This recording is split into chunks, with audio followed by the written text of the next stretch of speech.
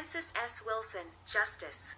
February 16, 1895, Charles H. Williams owned a tract of land in Salzburg Township, in Sangamon County, consisting of approximately 140 acres. On the day named, Williams conveyed 39.47 acres to Thomas J. Bacon. In 1937, the plaintiffs, Eugene E. Finn and Curtis Estaller Finn, acquired the title to this tract. The defendant, Zilphia Jane Williams, inherited the remaining 100 acres. By their complaint filed in the Circuit Court of Sangamon County, plaintiffs charged that the nearest and only available means of egress from and ingress to their land to a highway and to any market for their livestock and crops is by means of a right-of-way over defendant's tract immediately to the north, that their tract is not located or situated on any public highway and is entirely surrounded by land of strangers and the defendant's tract, that prior to and during all the time the 40 acres and the 100 acres constituted one tract and were owned by defendant's husband. The only means of ingress and egress to and from the single tract to a highway was by right-of-way in a northerly direction through a third tract of land north and adjacent to the present tract of defendant, and that this open road is still used by defendant as her only means of egress and ingress from and to the highway. The relief sought was the declaration of a right-of-way easement of necessity from the north line of plaintiff's tract through the defendant's tract to the beginning of the right-of-way road through the third tract mentioned. Answering, the defendant admitted that plaintiff's land is not located or situated on any public highway but averred that since its severance from her land it is and has been located on a private road leading to the south to a public highway. This averment, plaintiffs denied. Private permissive ways of ingress and egress over the land of strangers both to the east and to the south have been available to the successive owners, including plaintiffs, of the 40-acre tract since its severance from the 100-acre tract of the defendant in 1895, but each of the private ways over the lands of the adjoining strangers has been closed and, as defendant concedes, these permissive means of ingress and egress do not now exist. Two witnesses for defendant who had lived near the property in controversy for about 60 years testified to roads leading to the south and to the east from the 40-acre tract over the land of strangers. These roads were private roads over the property of strangers, and are now closed. Nathan Woodrum, defendant's son-in-law, testified that he had until recently lived on the 100-acre tract, and that a road through defendant's land connects with the road through the tract at the north, and that the road through this third tract is the only mode of access to the highway unless permission be obtained to go through the land of strangers. Since May 1939, defendant has refused to permit plaintiff to travel further over the right-of-way through her tract.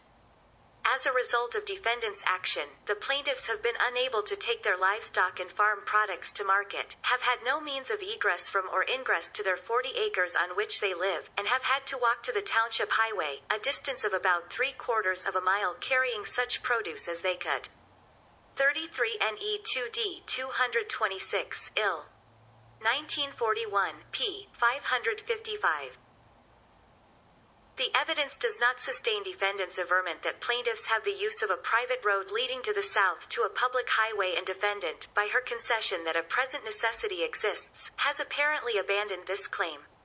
She maintains, however, that the necessity has arisen by reason of changed circumstances since the severance of the two tracts. Firmly established principles control. Where an owner of land conveys a parcel thereof which has no outlet to a highway except over the remaining lands of the grantor or over the land of strangers, a way by necessity exists over the remaining lands of the grantor. If, at one time, there has been unity of title, as here, the right to a way by necessity may lay dormant through several transfers of title and yet pass with each transfer as appertenant to the dominant estate and be exercised at any time by the holder of the title thereto. Plaintiff's land is entirely surrounded by property of strangers and the land of the defendant from which it was originally severed. A right-of-way easement of necessity was necessarily implied in the conveyance severing the two tracts in 1895, and passed by mean conveyances to plaintiffs in 1937. The fact that the original grantee and his successors in interest have been permitted ingress to and egress from the 40 acres over the land owned by surrounding strangers is immaterial. When such permission is denied, as in the present case, the subsequent grantees may avail themselves of the dormant easement implied in the deed severing the dominant and servient estates. p. 556. Notes and questions 1. Easements by necessity. The policies underlying the doctrine of easement by necessity are a. To effectuate the intent of the parties, and b. to promote the efficient utilization of property. Sometimes these policies go together. Ordinarily, we can expect buyers not to agree to buy landlocked property unless they have guaranteed access to it by an easement over neighboring land. Thus, granting a right of access both promotes land utilization and the intent of the parties. As the Idaho Supreme Court explained in Burley Brick and Sand Company v. Kofer, 629 P2D 1166, 1168, Idaho 1981. Elements for easements by necessity. A way of necessity is an easement arising from an implied grant or implied reservation. It is of common law origin and is supported by the rule of sound public policy that lands should not be rendered unfit for occupancy or successful cultivation. Such a way is the result of the application of the presumption that whenever a party conveys property, he conveys whatever is necessary for the beneficial use of that property and retains whatever is necessary for the beneficial use of land he still possesses. Thus, the legal basis of a way of necessity is the presumption of a grant arising from the circumstances of the case. Courts split, however, on what to do when these policies conflict. Many courts, perhaps most courts today, hold that the ultimate purpose of the rule is to effectuate the intent of the grantor. Thus, no easement of necessity will be recognized if it is clear that the grantor intended to sell, and the grantee knew she was buying, a landlocked parcel. The Restatement Third takes this view. Restatement Third of Property, Servitudes, Section 2.15, 2000, see also Ketras v. Town of Aquina, 49 NE 3D 198, Mass. 2016. No easement by necessity because Wampanoag custom of access when lots were divided suggested no intent to create easement. Yellowstone River, LLC v. Meriwether Land Fund, LLC, 264 P3D 1065-1079, Mont. 2011, Public Policy Justification only supports easement by necessity where intent to create one can be inferred from the circumstances. In contrast, in Frederick v. Consolidated Waste Services, Inc., 573A 2D 387, 389, Me, 1990, the Maine Supreme Judicial Court held that an easement created by strict necessity arises when a grantor conveys a lot of land from a larger parcel, and that conveyed lot is landlocked by the grantor's surrounding land and cannot be accessed by a road or highway. Because of the strict necessity of having access to the landlocked parcel, an easement over the grantor's remaining land benefiting the landlocked lot is implied as a matter of law irrespective of the true intent of the common grantor. 573A2D at 389. The Vermont Supreme Court similarly held in Traders, Inc. v. Bartholomew, 459A2D 974, 978, VT.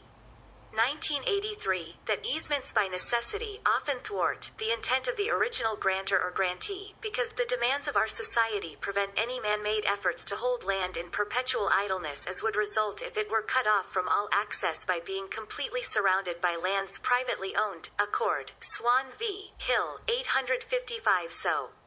2D 459, 464, Miss. Court. App. 2003. The concern of the court is only whether alternative routes exist. Which approach is better? Should an easement by necessity be granted to the buyer to prevent the buyer's land from becoming landlocked when it is clear that the grantor did not intend to grant such an easement over the grantor's retained land? What arguments can you make on both sides of this question? p. 557. The dominant and servient estates were formerly one parcel, and one. At the time of severance the dominant estate became landlocked. 2. Statutory regulation of landlocked parcels. Some states have enacted statutes empowering the owner of a landlocked parcel to obtain an easement over neighboring land for access to a public road by application to a public official and payment of compensation to the landowner whose property is burdened by the easement. Washington State statute reads as follows. An owner of land which is so situated with respect to the land of another that it is necessary for its proper use and enjoyment to have and maintain a private way of necessity. Across, over or through the land of such other, may condemn and take lands of such other sufficient in area for the construction and maintenance of such private way of necessity.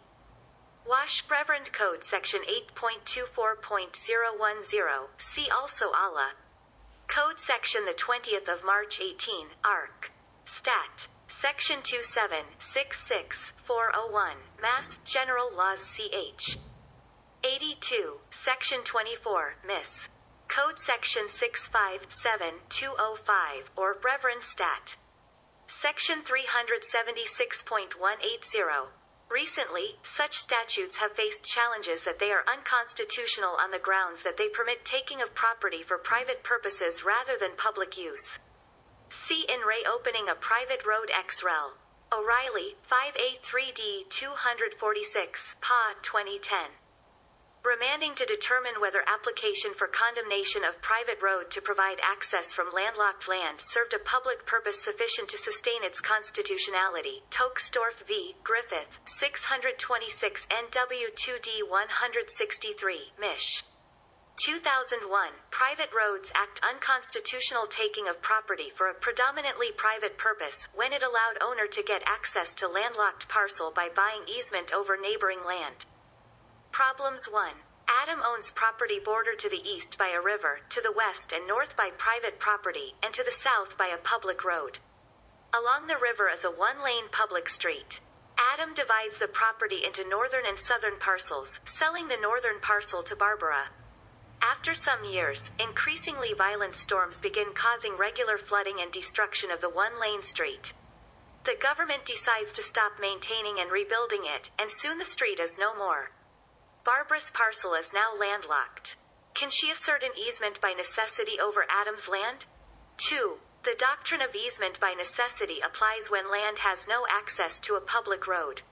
Should it apply when property is physically located along a public road but the cost of creating usable access to that road is prohibitively expensive?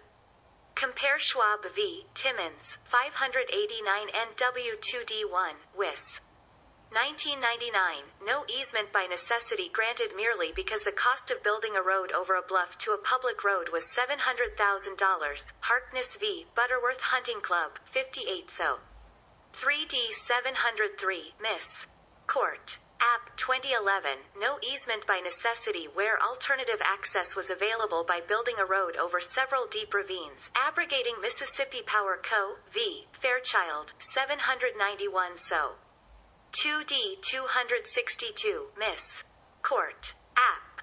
2001, power company entitled to easement by necessity if the only access to a public road was over a river because the cost of bridge construction would be prohibitive, with Thompson v. Winery, 895 P2D 537, Colo. 1995, great necessity, rather than absolute necessity, was the standard in Colorado, but standard was not met when part of parcel across canyon used for recreational and grazing purposes could be accessed by horseback. 3. Relatedly, what if the only access to the land is by water? In Burge v. State, 915 A2D 189, VT. 2006, the court held that the fact that plaintiff could access a public road via boat from his property did not defeat an easement by necessity. Although the test in Vermont was that there must be strict p. 558 necessity, the majority found that, since the easement is based on social considerations encouraging land use, its scope ought to be sufficient for the dominant owner to have the reasonable enjoyment of his land for all lawful purposes. 915 A2D at 192. Access by water did not allow a modern owner reasonable enjoyment of his land. The dissent argued that water access was reasonable for property such as the plaintiff's, which was used for seasonal outdoor recreation, and that the majority had forgotten that the public's interest in access to landlocked property must be balanced against the serious consequences inherent in granting one landowner an uncompensated interest in the property of a neighbor. 915 A2D at 196. Reinhardt, J. Dissenting. Who is right? Section 2.5 Modifying and terminating easements. Easements last forever unless they are terminated 1. By agreement in writing, release of the easement by the holder, 2. By their own terms. For example, if the deed conveying the easement expressly states that it is to last for 10 years, 3. By merger, when the holder of the servient estate becomes the owner of the dominant estate, 4. By abandonment, if it can be shown that the owner of the easement, by her conduct, indicated an intent to abandon the easement, or 5. By adverse possession or prescription by the owner of the servient estate or by a third party. Sometimes courts terminate easements. 6. Because of frustration of purpose. Traditional doctrine terminates obsolete easements either by a liberal application of the abandonment principle, or by finding that the purpose of the easement has become impossible to accomplish, or that the easement no longer serves its intended purpose. Restatement 3rd of Property, Servitudes, Section 7.10, 2000. C. Boise v. Chevron 33A 3D 1109, 1114, NH 2011. Easement to get water from well terminated once well could no longer be located. The Restatement 3rd proposes changing this doctrine by permitting modification rather than termination when modification would permit accomplishment of the purpose of the easement, but few courts have as yet adopted this position. Many states have enacted marketable title acts, which may require that easements, along with other encumbrances on property interests, be re-recorded periodically, generally every 30 to 50 years, to be binding on future purchasers. The purpose of these statutes is to limit how far back a buyer must look in the chain of title to determine the validity of the seller's title and the existence of encumbrances on the land. However, they also have the effect of making unenforceable those interests that were put in place a long time ago and were of insufficient importance to anyone to be re-recorded in compliance with the statute. Failure to comply with the Marketable Title Act by re-recording the easement may leave the easement owner unprotected from a subsequent purchaser of the servient estate who, depending on the language in the statute, may be entitled to buy the property free of the burden of the easement. Section 3 Covenants. Section 3.1 Definition and Background. Negative servitudes, commonly called covenants, are restrictions on use of land or obligations regarding land held by one who does not own the land. For example, a neighbor may have the right to prevent you from building over a certain height on your p. 559 p. 560 land, or the right to require you to mow your grass regularly. Common law originally placed many restrictions on covenants running with the land. Modern law generally eases these restrictions, but may create other restrictions to further public policy goals. At early common law, restrictions on land held by others were called negative easements. But because a restriction on land use is not visible to a purchaser in the way an affirmative easement, like a driveway, might be, courts were concerned about notice to subsequent owners. In addition, because English law permitted negative easements to be acquired by prescription, there was concern that prescriptive rights in the status quo would prevent useful development of land. Therefore, courts limited negative easements to 3 categories: 1. Rights to lateral support of one's buildings, 2. Rights to free flow of light and air, and 3. Rights to water from an artificial stream. Landowners entered into contractual arrangements to get around these limitations. 7. Contract rights, however, generally did not bind or benefit subsequent purchasers of the benefited or burdened parcels.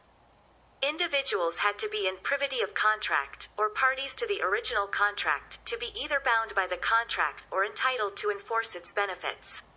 How could agreements regarding land benefit or burden future possessors of the land? The concept of real covenants developed to address this problem. In Spencer's case, 77 Eng.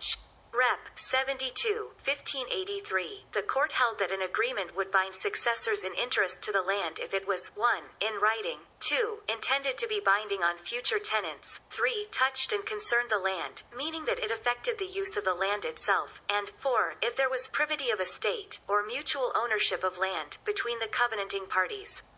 For the English courts, privity of estate meant simultaneous privity, that the parties had simultaneous interests in the same parcel of land. Landlords and tenants were in simultaneous privity because they had rights in the same parcel at the same time. But buyers and sellers of land were not. Once the land was sold, the seller would not share a simultaneous interest in the land with the buyer. However, England had two court systems, the law courts, which awarded damages, and the equity courts, which provided equitable injunctive or declaratory relief in cases in which the harsh common law rule would create injustice. In Tolk v. Moxhay, 41 Eng. Rep. 1143-1848, the Chancellor of the Equity Courts created the concept of equitable servitudes, covenants that could be enforced by injunction despite the lack of privity. If the covenant met the writing, intent, and touch and concern requirements, and the current owner had purchased with notice of the restriction, the owner of the burdened estate could be enjoined from violating the covenant.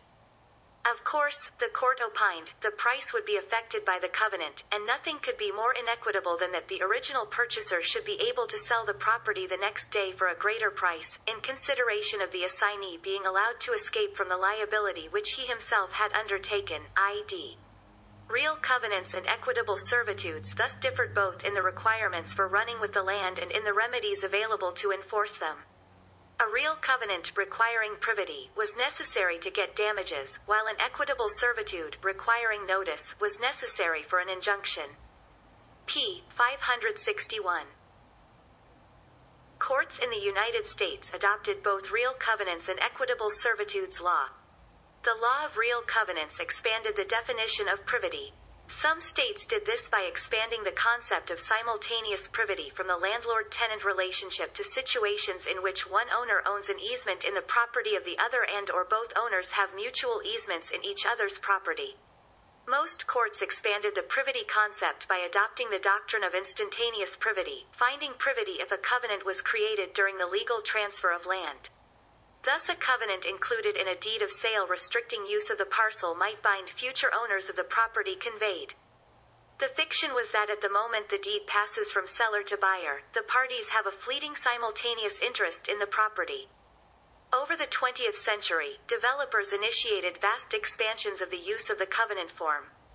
Large residential developments in which unit owners had common restrictions and privileges were a key part of the rise of suburbs in the wake of World War II. The proliferation of shopping plazas and shopping malls, in which numerous retail businesses share facilities bound by common rules, followed soon after.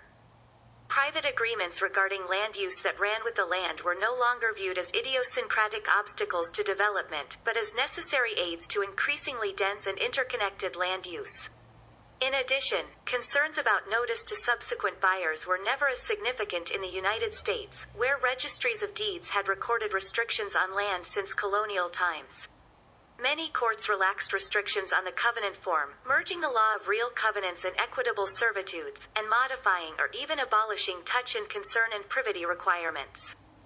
The massive Levittown development, on Long Island, New York, was one of the most famous of the new subdivisions expanding the use of the covenant form in the wake of World War II. Tony Link, for Life magazine, Aerial View of Levittown, June 1948 p. 562.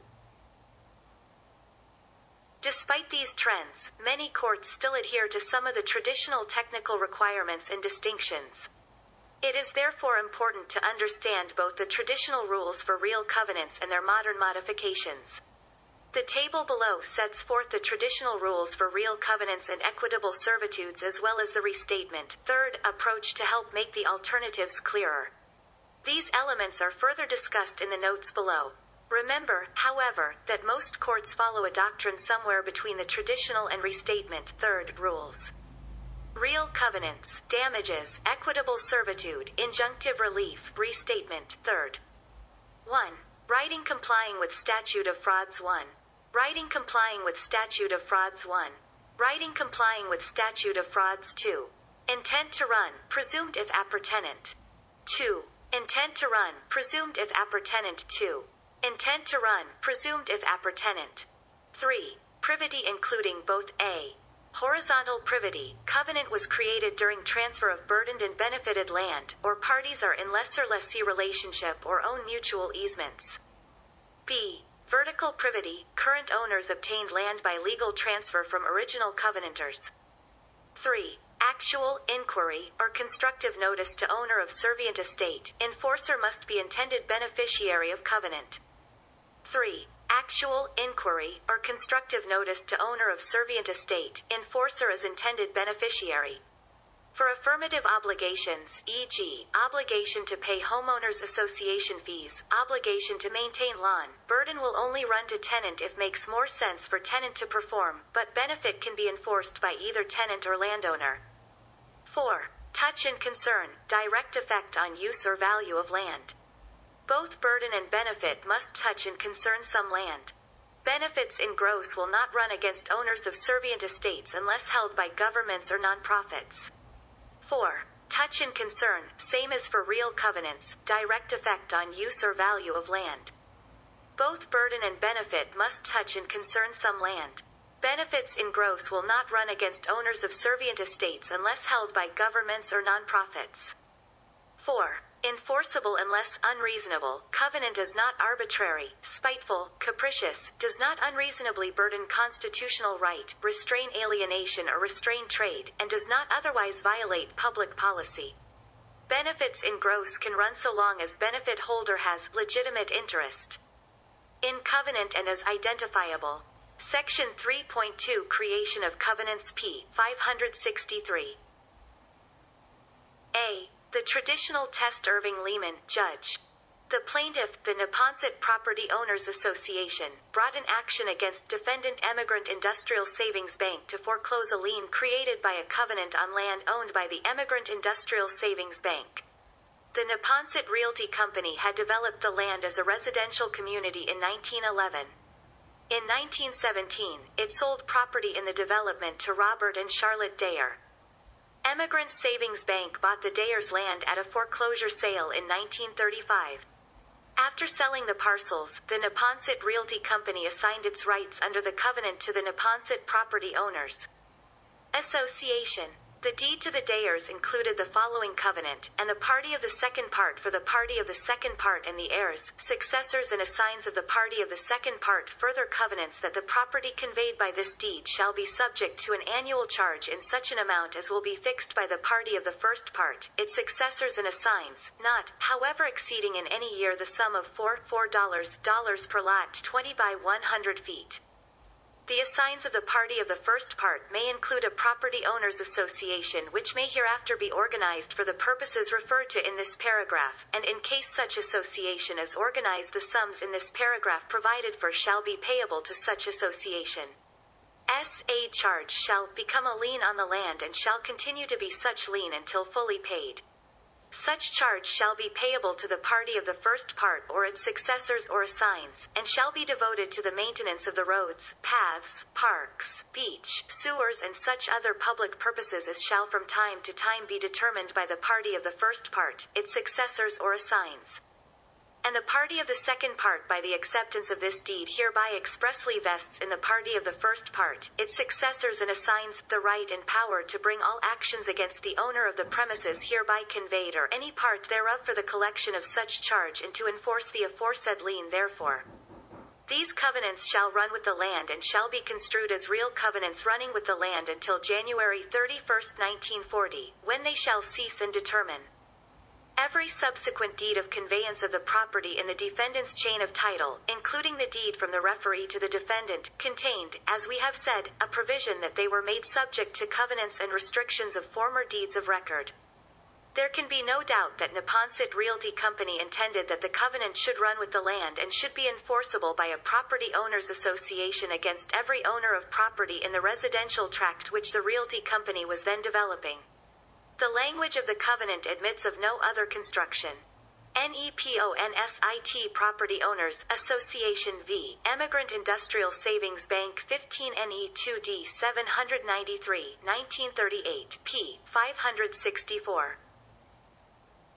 Regardless of the intention of the parties, a covenant will run with the land and will be enforceable against a subsequent purchaser of the land at the suit of one who claims the benefit of the covenant, only if the covenant complies with certain legal requirements. These requirements rest upon ancient rules and precedents. The age-old essentials of a real covenant, aside from the form of the covenant, may be summarily formulated as follows. 1. It must appear that grantor and grantee intended that the covenant should run with the land. 2. It must appear that the covenant is one, touching, or concerning, the land with which it runs. 3. It must appear that there is privity of estate between the promisee or party claiming the benefit of the covenant and the right to enforce it, and the promiser or party who rests under the burden of the covenant. The covenant in this case is intended to create a charge or obligation to pay a fixed sum of money to be devoted to the maintenance of the roads, paths, parks, beach, sewers and such other public purposes as shall from time to time be determined by the party of the first part, the grantor, its successors or assigns. It is an affirmative covenant to pay money for use in connection with, but not upon, the land which it is said is subject to the burden of the covenant. Does such a covenant touch or concern the land? These terms are not part of a statutory definition, a limitation placed by the state upon the power of the courts to enforce covenants intended to run with the land by the parties who entered into the covenants. Rather, they are words used by courts in England in old cases to describe a limitation which the courts themselves created or to formulate a test which the courts have devised and which the courts voluntarily apply. Cf. Spencer's Case, Coke, Volume 3, Part 5, 16a, Mayor of Congleton v. Pattison, 10 East 130. In truth, such a description or test so formulated is too vague to be of much assistance, and judges and academic scholars alike have struggled, not with entire success, to formulate a test at once more satisfactory and more accurate. It has been found impossible to state any absolute tests to determine what covenants touch and concern land and what do not. The question is one for the court to determine in the exercise of its best judgment upon the facts of each case. Clark on Covenants and Interests Running with Land, p. 76. It has been suggested that a covenant which runs with the land must affect the legal relations, the advantages and the burdens, of the parties to the covenant, as owners of particular parcels of land and not merely as members of the community in general, such as taxpayers or owners of other land. That method of approach has the merit of realism. The test is based on the effect of the covenant rather than on technical distinctions. Does the covenant impose, on the one hand, a burden upon an interest in land, which on the other hand increases the value of a different interest in the same or related land? A promise to pay for something to be done in connection with the promiser's land does not differ essentially from a promise by the promiser to do the thing himself, and both promises constitute, in a substantial sense, a restriction upon the owner's right to use the land, and a burden upon the legal interest of the owner. On the other hand, a covenant to perform or pay for the performance of an affirmative act disconnected with the use of the land cannot ordinarily touch or concern the land in any substantial degree. Thus, unless we exalt technical form over substance, the distinction between covenants which run with land and covenants which are personal, must depend upon the effect of the covenant on the legal rights which otherwise would flow from ownership of land and which are connected with the land. The problem then is, does the covenant in purpose and effect substantially alter these rights? p. 565. Looking at the problem presented in this case, it seems clear that the covenant may properly be said to touch and concern the land of the defendant, and its burden should run with the land. True, it calls for payment of a sum of money to be expended for public purposes, upon land other than the land conveyed by Neponset Realty Company to plaintiff's predecessor in title. By that conveyance the grantee, however, obtained not only title to particular lots, but an easement or right of common enjoyment with other property owners in roads, beaches, public parks or spaces and improvements in the same tract. For full enjoyment in common by the defendant and other property owners of these easements or rights, the roads and public places must be maintained. In order that the burden of maintaining public improvements should rest upon the land benefited by the improvements, the grantor exacted from the grantee of the land with its appurtenant easement or right of enjoyment a covenant that the burden of paying the cost should be inseparably attached to the land which enjoys the benefit.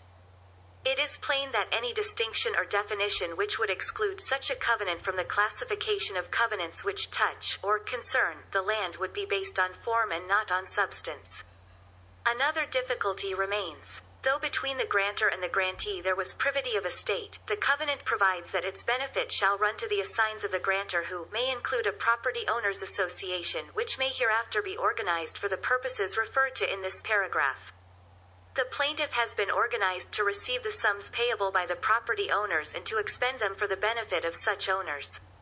Various definitions have been formulated of privity of estate in connection with covenants that run with the land, but none of such definitions seems to cover the relationship between the plaintiff and the defendant in this case. The plaintiff has not succeeded to the ownership of any property of the grantor. It does not appear that it ever had title to the streets or public places upon which charges which are payable to it must be expended. It does not appear that it owns any other property in the residential tract to which any easement or right of enjoyment in such property is appurtenant. It is created solely to act as the assignee of the benefit of the covenant, and it has no interest of its own in the enforcement of the covenant.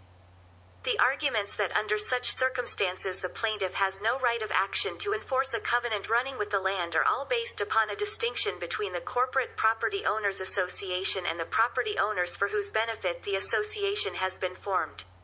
If that distinction may be ignored, then the basis of the arguments is destroyed. The corporate plaintiff has been formed as a convenient instrument by which the property owners may advance their common interests. We do not ignore the corporate form when we recognize that the Neponset Property Owners Association, Inc., is acting as the agent or representative of the Neponset property owners. As we have said in another case, when Neponset Property Owners Association, Inc., was formed, the property owners were expected to, and have looked to that organization as the medium through which enjoyment of their common right might be preserved equally for all. Matter of City of New York, Public Beach, Borough of Queens, 269 NY 64, 75, 199 NE 5, 9.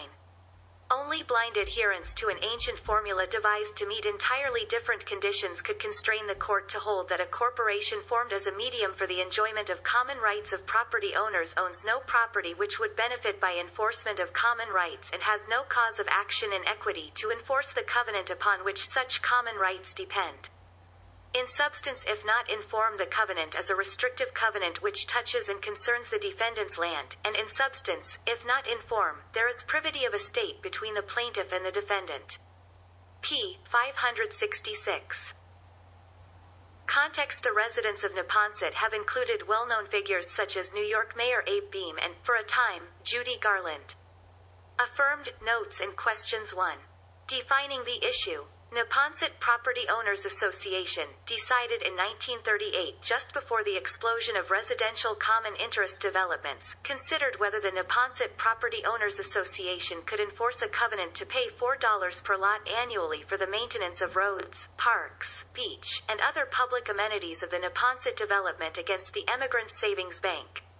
Because neither the plaintiff nor the defendant was an original signatory to the covenant, the question is whether the covenant ran with the land to bind or benefit succeeding owners of the property. In holding that the covenant could be enforced, the court decided two enormously important questions for residential developments. First, whether affirmative covenants to pay fees for the benefit of common amenities in the development touched and concerned the land, and second, whether property owners associations, rather than individual owners themselves, were in privity of estate and could enforce the restrictions. Let's first lay out the history of the covenants and the land. The Neponset Realty Association owned and developed the area on Rockaway Peninsula as a 38-block, 1,600-home high-end residential community between 1910 and 1920. C. Stuart E. Stirk, Neponset Property Owners Association v. Emigrant Savings Bank, Property Stories 384, 2009. Robert and Charlotte Dayer purchased their home from the Realty Association in 1917. Their deed, like all others in the community, included numerous covenants, including the one at issue in the case. The Realty Association assigned its ability to enforce the covenants to the Neponset Property Owners Association, to which all property owners in Neponset automatically became members. In 1935, in the aftermath of the Great Depression, the Dayers lost their home to foreclosure, and Emigrant Savings Bank purchased it at a foreclosure sale. What would have happened if Dayer had stopped paying the maintenance fees before the transfer from Neponset Realty to the Neponset property owners? The answer is simple: Dayer is bound by normal contract law to Neponset Realty. However, both owners transferred their interests. Two issues appear. First, are the original covenanting parties still bound and benefited by the promise? Second, are their successors bound and benefited by the promise? 2. Rights and obligations of original covenanting parties. In general, the original parties to a covenant will no longer have rights or obligations under a covenant after they have sold the land the covenant concerns. A. Benefit of covenants held in gross. First, does Neponset Realty have the power to enforce the covenant once it sells all its land in the development? The answer is probably no for 2 reasons. First, a court will likely interpret the covenant to benefit the current owner of the land and not prior possessors, unless the agreement contains explicit language to the contrary. Waikiki Malia Hotel, Inc. v. King-K Properties Limited Partnership, 862 P2D 1048, 1057-1059, Ha. 1993. p. 567. Second, even when the language of the covenant is clear, courts have traditionally refused to impose the burden of a covenant on future owners of the servient estate if the benefit of the covenant is held in gross, meaning that it benefits an individual or entity rather than land. An important exception is that many jurisdictions, by common law or statute, permit enforcement of covenants in gross when the covenant is held by a government entity or by a charity, like a land conservation trust or a historic preservation trust. See Uniform Conservation Easement Act, adopted in more than 20 states, Bennett v. Commissioner of Food and Agriculture, 576 NE 2D 1365, Mass. 1991. B. Enforceability against original covenanter after the land is transferred. Are the dayers, the original promisors, still bound to ensure by the present performance of the covenant? The answer is almost certainly no. A prior owner is not legally responsible for the actions of the subsequent owners of the burdened land. Had the dayers simply leased the land to Emigrant Savings Bank, the answer would probably be yes. Leases are treated differently from sales because landlords may include the covenant in any lease and end the leasehold and evict the tenant if the tenant violates the lease. The landlord's failure to include such a covenant or to exercise the right to enforce such a covenant constitutes an independent breach of the covenant. 3. Obligations of successors in interest. Can the successor owners of the dominant estate, the owners of the other parcels in the Neponset development, obtain relief against Emigrant Savings Bank, the subsequent possessor of the servient estate? The answer will be yes only if both the benefit and the burden run with the land.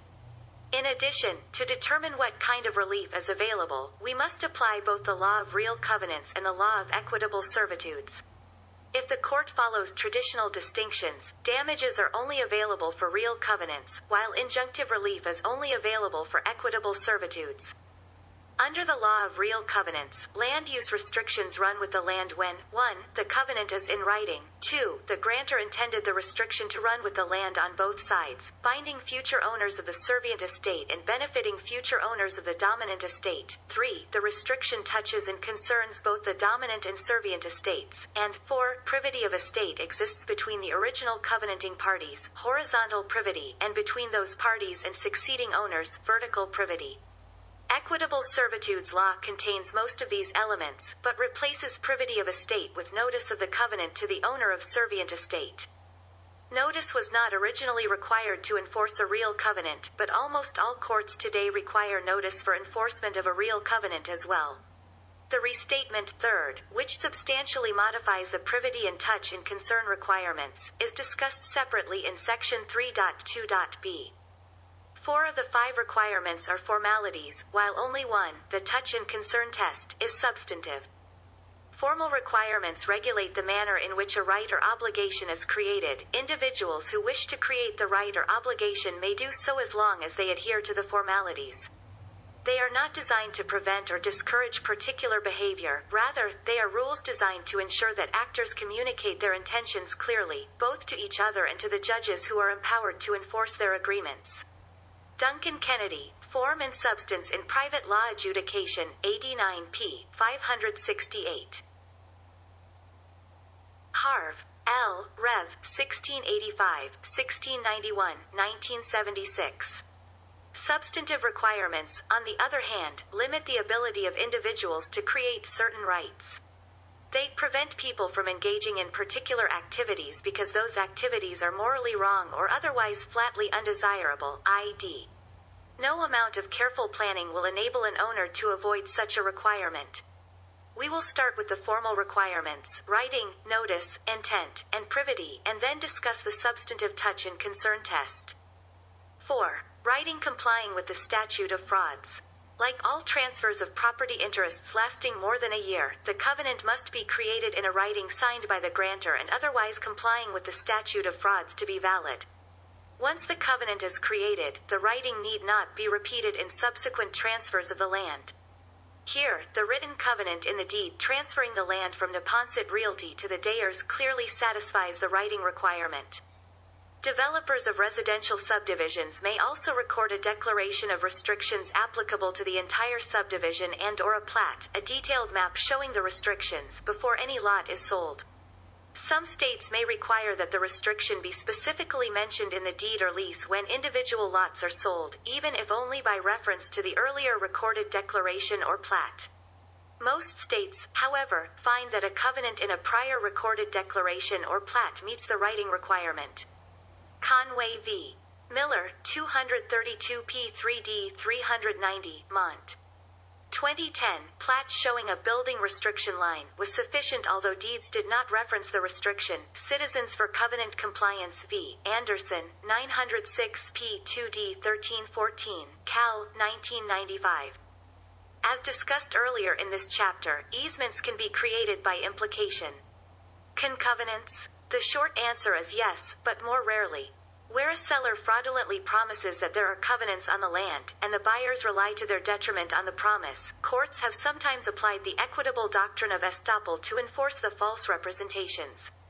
C. E. G. Prospect Development Co., Inc. v. Bershader, 515 SE 2D 291, VA. 1999, preventing development of wooded lot next to plaintiff's home when developers maps designated lot as preserved land, charged a premium for lot next to land, repeatedly told buyers that lot would not be developed, and the bird-loving buyers had designed their home to get the best view of the wooded lot. PMZ Oil Co. v. Lucroy, 449 So. 2D 201, Miss. 1984, enjoining construction of townhouse condominiums in development when the developer had told all lot purchasers that its 16-lot subdivision would be restricted to one quality single-family dwelling per lot, and showed them an unrecorded plat noting the restrictions. But C. Bennett v. Charles Corp. 226 SE 2D 559, W. VA. 1976. Allowing a developer to convert remaining unsold lots in a subdivided tract into a cemetery, despite the developer's oral promise to develop a tract as a residential subdivision, finding no fraudulent or inequitable conduct. 5. Notice. The notice requirement is intended to protect the owner of the servient estate, so the question is whether the owner of the burdened estate knew or should have known the parcel was restricted when she purchased the land. Notice may be actual, inquiry, or constructive. A buyer or lessee is on actual notice of the covenant if he was actually told about it or was otherwise made aware of it. In Neponset, it is unclear whether Emigrant Savings Bank was on actual notice of the covenant when it purchased the property at a foreclosure sale. P. 569. B. The buyer or lessee is on inquiry notice, sometimes called actual implied notice, if the condition of the premises would make a reasonable purchaser inquire about the existence of a covenant. Inquiry notice of covenants is less likely than inquiry notice of easements, such as rights of way, which a buyer can often visually observe. Some courts have found, however, that a uniform pattern of residential development places a reasonable buyer on notice of the potential presence of restrictive covenants. C. E. G. Sanborn v. McLean, 206 NW 496, Mich. 1925. In Winn-Dixie Stores, Inc. v. Dalgancourt, Inc., 964 So. 2D 261, Florida. Dist. Court. App. 2007, the court found that a corporation with 7,800 stores in shopping plazas across America was on inquiry notice that the anchor tenant likely had a covenant preventing competing grocery stores in the plaza. Is this finding justified? In most cases, however, the primary inquiry is likely to be conducted by researching the Registry of Deeds to find any relevant recorded restrictions. That brings us to constructive notice. C. A buyer or lessee is said to be on constructive notice if the restriction was recorded within the Registry of Deeds and could be found via a reasonable search of the records prior to sale. A reasonable purchaser is expected to search the title to find out whether the property is burdened by any land use restrictions. The facts of Neponset state that every deed in Emigrant Savings Bank's chain of title provided that the conveyances were subject to covenants and restrictions of former deeds of record, implying that the Dayer deed was recorded, so Emigrant Savings Bank was on constructive notice. What if the covenant was recorded in the deed between the seller, Neponset Realty, and a prior purchaser of adjoining land? Neponset Realty might have, for example, pledged to a prior purchaser to restrict all its remaining land in the development to single-family residences, but only recorded the covenant with that purchaser's deed. States disagree on whether a subsequent purchaser is on notice of the covenant. The majority of courts hold that a reasonable record search includes all grants made by the original owner regarding nearby or contiguous land while the grantor owned the property. Because title searches in the United States are typically made by looking under the name of the grantor, rather than the specific location of the property, these courts hold that purchasers are on constructive notice of restrictions by the grantor recorded regarding other property. A substantial minority of courts, however, hold that the purchaser is only bound by those restrictions appearing in the chain of title for the burdened property itself. 6. Intent to run with the land. Intent to run with the land may be made explicit, as it is in the Neponset deed, with language declaring that it is on behalf of the owners, successors or assigns, or that the covenant runs with the land. What happens if the deed or lease does not include such language? Courts generally hold that appurtenant covenants, those benefiting some land, are presumptively intended to run with the benefited and burdened land. See Sun Oil Co. v. Trent Auto Wash, Inc., 150 NW2D 818, Mich. 1967, holding that a covenant prohibiting use of land to operate a gas station was intended to run with the land. Runyon v. Paley, 416 SE2D 177, 185-187, NC. 1992, presuming that the benefit was intended to run with the land if it is clear the burden was intended to run with the land. However, some courts require clear evidence of intent to run. Charping v. J.P. Scurry & Co., 372 SE2D 120, SC 1988, Tensco Corp. v. Attia, 2002 WL 1298808, 10. Court. App. 2002. p. 570. 7. Privity of estate. The concept of privity of estate contains the core principle of servitude's law. One piece of property is burdened for the benefit of another, so-called horizontal privity, and these benefits and burdens run to succeeding owners of both parcels, vertical privity. At the same time, the law of privity developed maddeningly complicated technical limitations that were unrelated to any legitimate policy concerns. The modern trend is to relax or do away with the privity requirement, but a number of states still retain it. See Beeren and Berry Investments, LLC v. AHC, Inc., 671 SE2D 147, VA, 2009, Cunningham v. City of Greensboro, 711 SE2D 477, NC Court. App. 2011. Although privity was not traditionally required to obtain injunctive relief for a covenant as an equitable servitude, courts that maintain the requirement may not make this distinction, or may require privity to enforce obligations to pay assessments, as in Neponset. A. Horizontal privity. Horizontal privity regulates the relationship between the original covenanting parties. Because land use restrictions both limit the free use of land and may make it less alienable, they were traditionally thought to be unjustified unless the burden on land was outweighed by a compensating benefit to some other property owner. The horizontal privity requirement served to promote this purpose. Most courts in the United States adopted an instantaneous privity test, finding horizontal privity when the covenant is created at the moment the owner of one parcel sells or transfers rights in the other parcel. Thus, a covenant contained in a deed of sale transferring a property interest will satisfy the horizontal privity requirement. Similarly, a covenant in a lease, transferring a leasehold, or a mortgage, transferring a lien or right to foreclose, will satisfy the horizontal privity requirement. What kinds of relationships does horizontal privity exclude? The two most important are 1. Agreements between neighbors that are not part of a simultaneous conveyance of another property right. 2. Agreements between grantors and grantees that are not made at the same time as the conveyance of the property interest burdened or benefited by the covenant. 8. An example of the first problem is a contract among all the owners in a neighborhood to restrict the property to residential uses. Because the neighbors already own their land, they are not in privity of estate. An example of the second problem is a covenant made 1 week after the sale of a parcel. This does not satisfy the privity requirement because at that moment the grantor no longer owns the property of the grantee. B. Vertical privity. Vertical privity means that the original covenanting parties transferred their interests to the subsequent possessors of the parcel.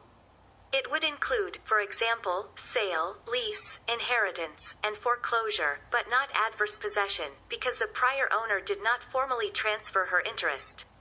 Some states follow a strict vertical privity standard, requiring that the grantor does not retain any future interests in the land. Thus, vertical privity would be present when an owner sells her property but not when she leases it. See Winn-Dixie Stores, Inc. v. Dalgencore, LLC, 746 F3D 1008, 11th CIR. 2014, finding that Missouri law required strict vertical privity, so Winn-Dixie could not enforce its covenant with shopping center against lessees in shopping center. Others follow a relaxed vertical privity standard, which would allow covenants to run to those assigned possession, such as lessees. p. 571. In Whitinsville Plaza v. Cotseys, 390 NE 2D 243, Mass.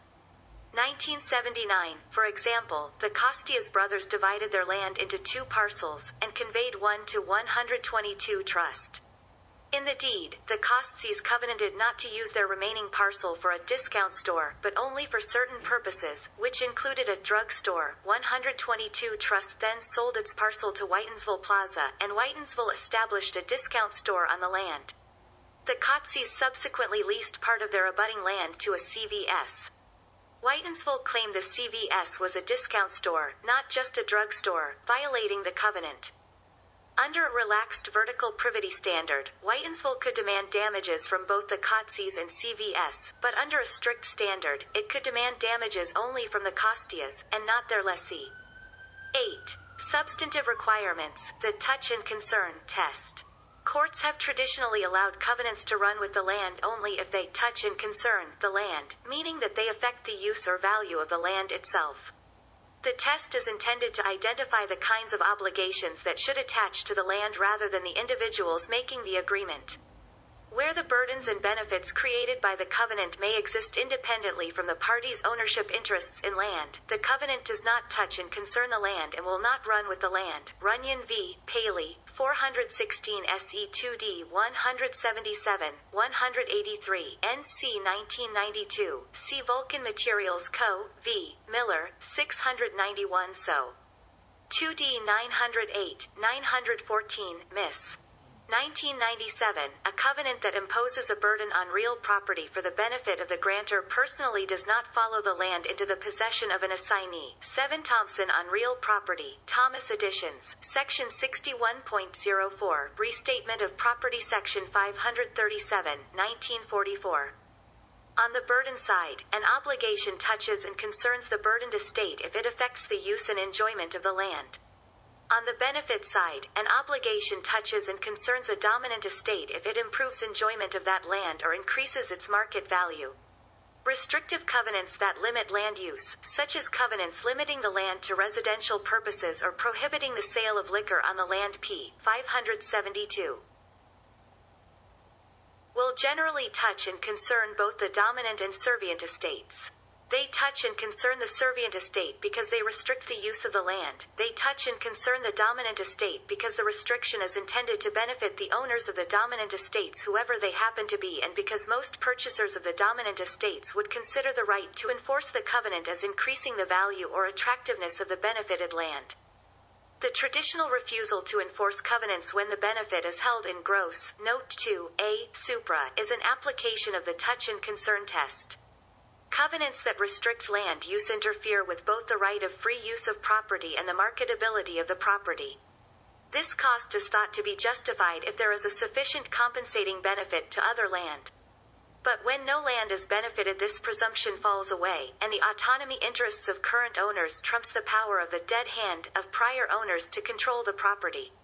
See Garland v. Rosenshine, 649 NE 2D 756, Mass. 1995 Lakewood Racquet Club, Inc. v. Jensen, 232 P3D 1147, Wash. App 2010.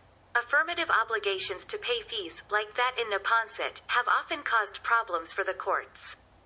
Payment of money may appear to be more in the realm of contract law than an obligation that should attach to the land itself.